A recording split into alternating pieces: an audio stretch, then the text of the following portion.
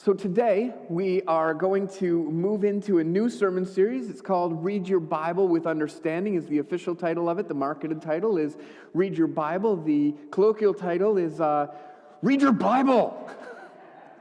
And so we're going to just dig into it because the Bible is such a great place to start. And you know what's really interesting is I'm going to start off with a text.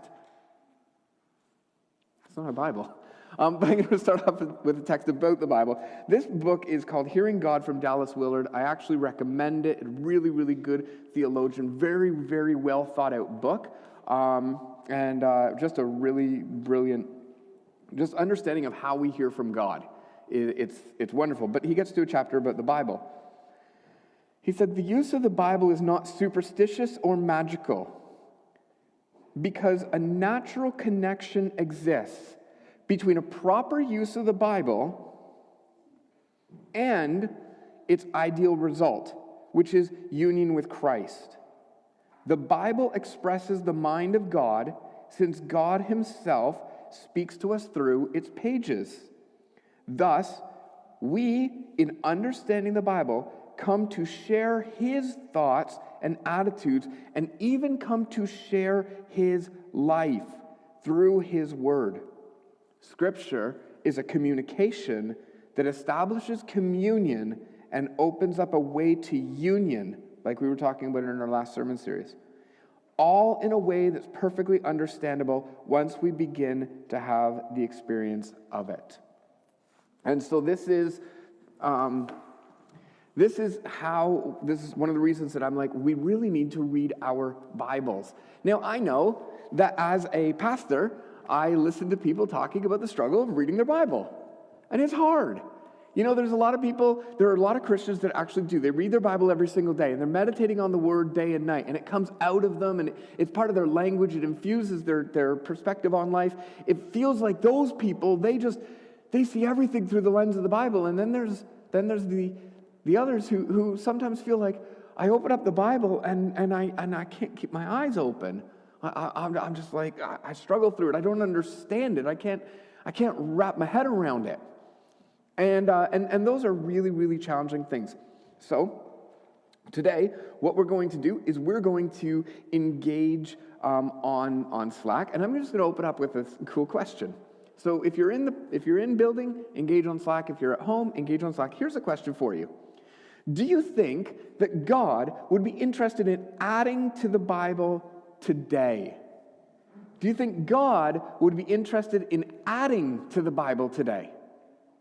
Some of us feel like the Bible is hard to read, and I've heard some suggestions that people are like, well, yeah, we should just put in our God experiences and have that as part of the Bible. And so, what might be some of the benefits of it, and what would be the downfall of being interested in adding to the Bible today? While you guys are going through that, I'm going to actually respond to some of what comes up on Slack. So I really want people to engage on Slack on this. But I remember the first time somebody walked through the Bible with me. They kind of gave me a view on the entire biblical story in order. And it was something that helped me out so much. And so while we're discussing, what do you think God would be, or do you think God would be interested in adding to the Bible today? I want to just take 2 minutes and go through a working view of the narrative of the Bible. And so let's see if I can do the whole 66 books of the Bible in just 2 minutes. So here we go. In the beginning, God created the heavens and the earth. There's 7 main characters and 5 covenants. So in the beginning, God created the heavens and the earth. There's Adam and there's Eve. So God placed humanity inside of a garden and gave them the role to take care of the garden, to do all of this work. And they were supposed to do it with the power of God, with the blessing of God, and then they usurped the role of God. They were like, we want to be God. Well, God was like, that doesn't work, but I'm not going to destroy you. I'm going to remove you from the garden, and we call that the fall. The world falls apart, and there was death and darkness, and it led all the way to humans going like, we want to build a tower up to God. We want to become like God and get to the heavens, and so we have the Tower of Babel. So we then move from there, and humanity keeps on declining. Like it's bad. Things get violent. Things go bad. And there's a man named Noah that God says, okay, I'm going to take this man, I'm going to rescue his family from how bad things are. The world is going to chaos. Nobody's taking care of the world. They're not taking care of each other. I'm going to rescue Noah. And so we got Noah and the flood. And at the end of the flood, we have a reinstitution of the promise of God and the command of God to go and fill the earth and take care of it. That's what we're going to do. So we're going to care for the earth. And so Noah gets this covenant in a rainbow. And that's where you get the Noah's Ark and rainbow. And God's anger is withheld. So then after Noah, people continue on. Things are going kind of good, kind of not, kind of all over the place. World is spreading out. And then we get to a man named Abraham, or Abram at the time, and Abram is moving away from where his mom and dad lived, and he's moving out, and he's saying, I'm going to follow God. And God makes a promise to him and says, I'm going to make you the father of many nations, and you will bless the entire world. So Abraham is a big part of the story, God's initiation of the promise. So Abraham has Isaac, who has a son named Joseph, and Joseph is famous because of Joseph and the Many Technicolor Dreamcoat. And so this is just our order we go through, right? And the world is still, it's starting to move into the age of empires, where we've got empires starting to gain power, and Egypt comes into its dynasty period. And this is around the time of Joseph. Egypt is near the pinnacle of its dynasty. So what we have with that is Joseph gets traded into Egypt, and Joseph sits in Egypt, and he is lost, and he's like, oh, I'm in jail, it's awful, and God changes Joseph's lot. Joseph becomes a ruler inside of Egypt. Israel, all of Joseph's brothers and sisters, come and live in Egypt, and that's how they got trapped in Egypt, because the new Pharaoh came and didn't like these people who lived in the land of Goshen. He thought that they could overwhelm them, and so he made them slaves. Well, now, this people who are part of Abraham's promise are living in Egypt in slavery, but then we get this boy named Moses. Moses comes, and he is born, and he's born into the castle of Pharaoh. Born into this. Well, he's born into Egypt, but then he was adopted and brought into the castle of Pharaoh. And so then we've got this huge piece where Moses grows up with all the understanding of Egypt and all the understanding of Israel, or the Hebrew people. And he's carrying both worlds, and he recognizes God's call to bring the Hebrew people out. And we go into the Exodus. In the Exodus, God establishes his people. He gives them the way of life, the Ten Commandments, the Torah. And then they become Israel. One nation, finally. It took many, many generations, but they became one nation in the land that was promised to Abraham on the shore of the Mediterranean. They become a nation in the biggest trade route between empires. Crazy. David is the first king that unites the entire 12 tribes of the Hebrews, which has become Israel. So he unites them. But then after he lives, this is where we're getting into the prophets and the books of the Bible that talk about the fall of Israel. Well, Israel separated. They had a civil war, kind of, and the top half of Israel was called Israel. The bottom half was called Judah.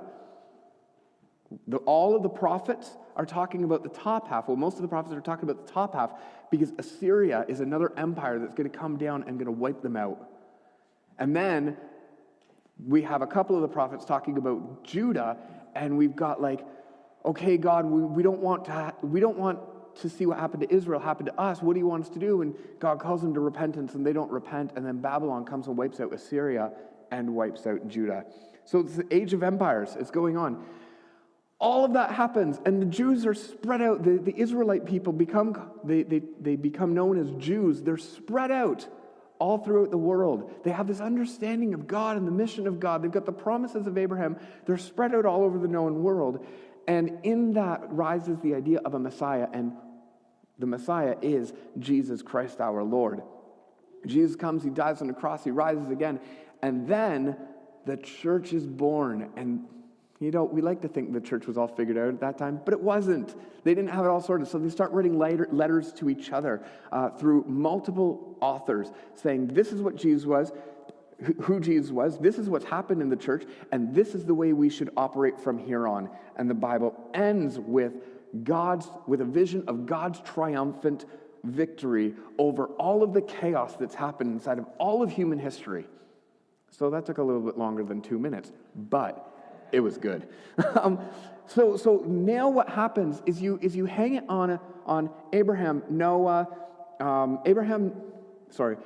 and Eve, Abraham, get it right, Adam and Eve, Noah, Abraham, Moses, and David, and then Jesus.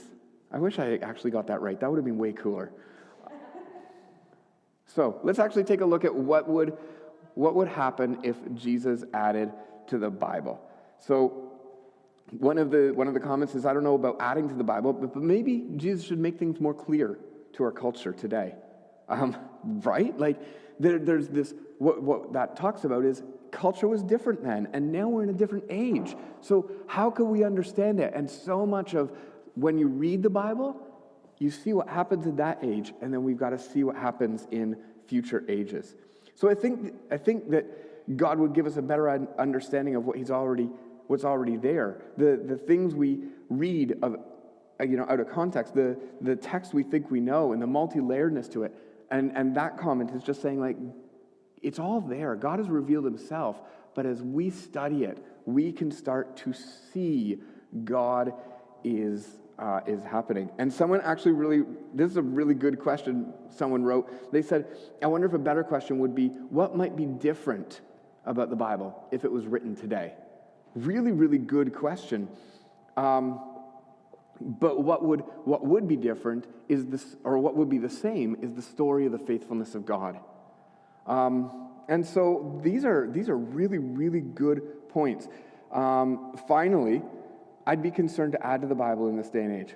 We're a social media age, and our opinions are quick and fast, and they're always changing. Self-righteous culture. Back when the canon or the list of the books of the Bible was chosen, they took decades and looked at it and debated and discussed it, and so we're not in that place. We're not in a place where we want to just be discussing, and so the fear is that we would just choose people based on the loudest opinion. Really good thought. Really, really good thought. So it seems like we have this time where God has taken ages to write about himself. And we, in our day and age, want everything to happen right now. Really good thought on that. So today, God wants to reveal himself in Scripture, and that's why we need to be reading our Bible. So I'm just going to go through a piece. I want to ask you guys, how do you think the Bible was made? This is information for me to know where everybody is as we continue on in this service. So how do you think the Bible was made? And I want to just give a little bit of history on this because it's important. This is central to the Christian faith. The reading of the Bible is so important. So sometimes we don't have a lot of opportunity to talk about it. So what we did with the Bible is people in ancient days would tell the stories of what God has done. And as the stories continued to be told and verified, then people started writing them down and said, this is the story of God. And it started to become put in lexicons. It started to become put in codex, where it was like, okay, here are the stories of God. And they were many stories all over the place. Tons of different people understanding this is what's happened. And so these were all used to determine what is God like. My systematic theology professor said to me, or said to the class, he said, God is revealing himself through action. So we like to think of God as an abstract theory, but the biblical writers understood God through his actions. So this is what we know about God. And then God would do something and they'd be like, oh, well, now we know this about God too. And then God would do something else and they'd be like, whoa, okay, this is now what we know about God as well. And it would pile story upon story until a picture of the character of God started to be shaped. When we have this idea of the Old Testament, we have the first ideas of Torah and the writings and the scriptures, which make up our Old Testament. That's starting to come into focus as to what that is around 200 years before Christ. And so they're starting to see, okay, this is the reliable stories, the reliable accounts of God. These are the ones that work around 200 years before Christ, where they're starting to get to, all right, we're going to believe that the writings and the prophets and Torah, these are the ones that we're going to start to use as authoritative. But the writings were like still not fully authoritative. The prophets were the voice of God, and the Torah was the law of God. The writings were still, some people would put this one in and other people would say this one, and then you've got the teaching of the rabbis. And so that was the way, that was the authority system that Jesus walked into. When he walked into a synagogue and he picked up, the prophet Isaiah, and he's reading about it. Well, he's choosing one of the more authoritative texts. And he's saying, this is being fulfilled in your midst today. So, but the Christian Bible wasn't fully formed until 367 by the theologian Athanasius of Alexandria. Now he's from North Africa, and he's looking at all of the letters and all of the writings that have come out about Jesus and about the church, and he's sorting through, and he's taking a look at what the Jews looked at and said, this is authoritative, this is what God is like. And then he's looking at all of the writings offered to the church that he has access to, because in Alexandria was this massive library, and they're collecting all this stuff. And so he's looking at all this stuff, and he's saying, yep, these are the ones, and councils start gathering together, and they start saying, what is Scripture going to be? What's authoritative? What actually works? And so they started saying, okay, there's these 73 books that hold up, that are being used again and again and again to see the work of Christ fulfilled. These books God is using, and they all affirm each other. They self-correct each other. They're all like, yes, this is giving the message.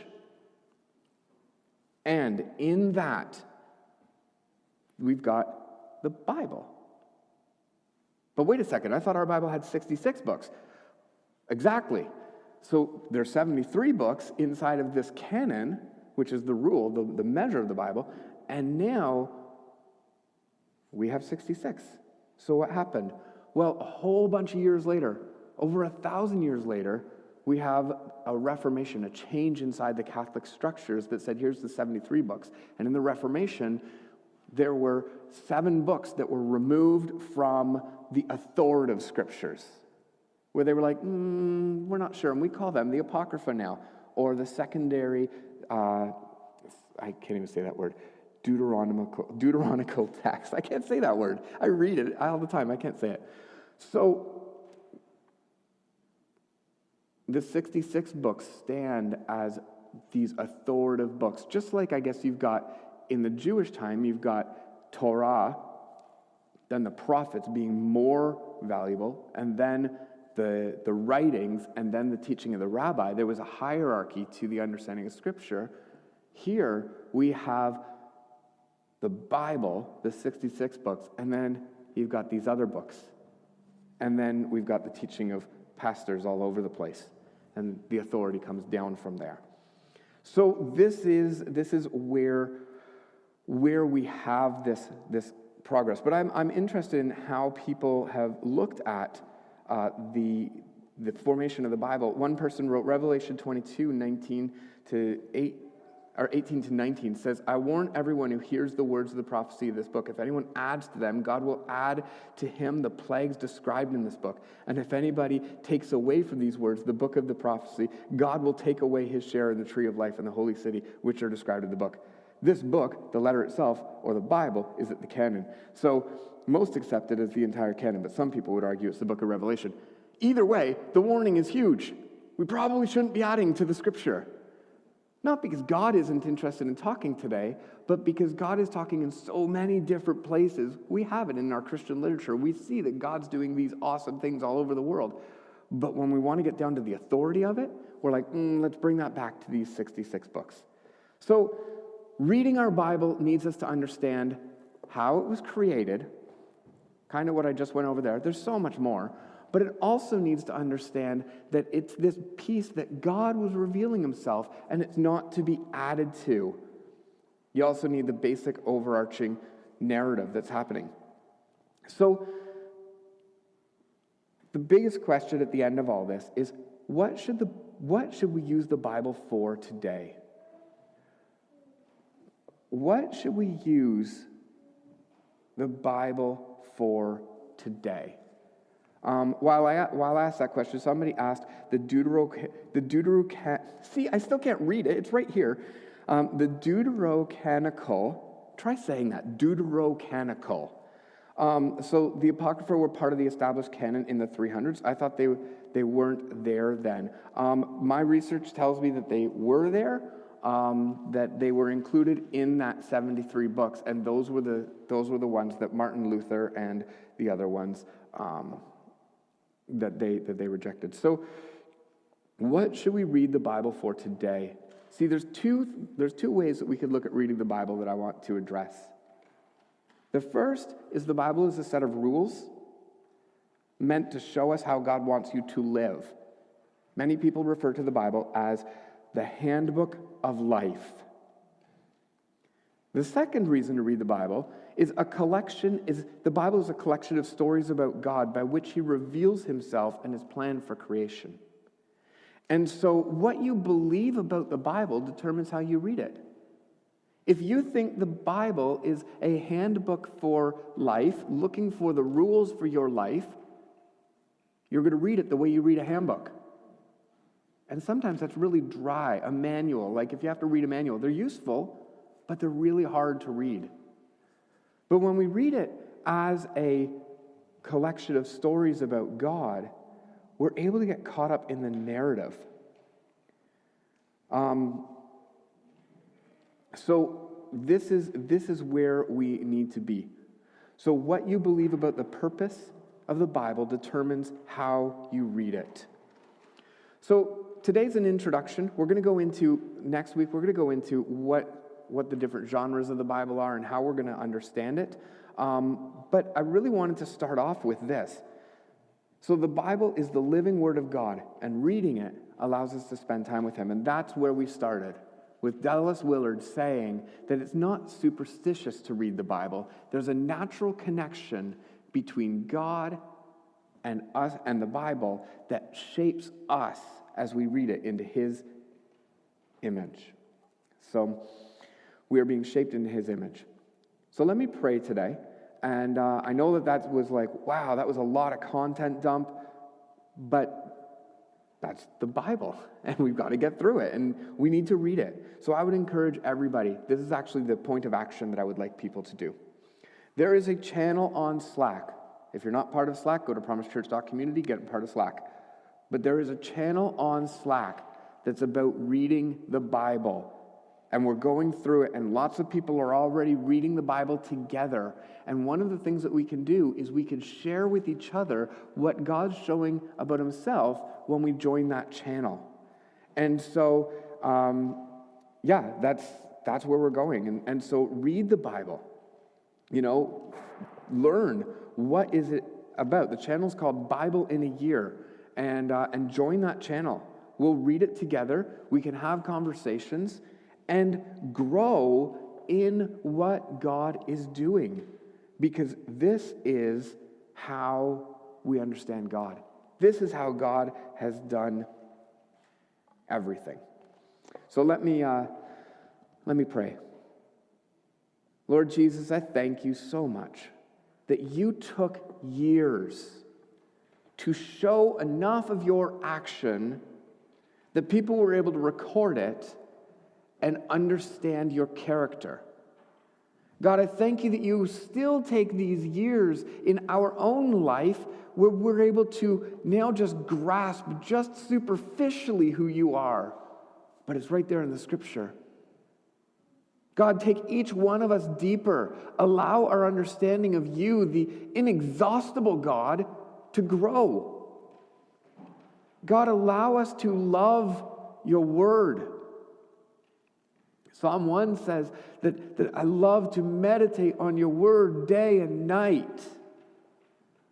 Oh, if we had that type of love for your word. God, I pray that you would capture our hearts because we need it more than ever. Instill in us a will that doesn't come from our own motivation, but it comes from your Holy Spirit. Give us a thirst for your Scripture. Help us grow. In Jesus' name, amen.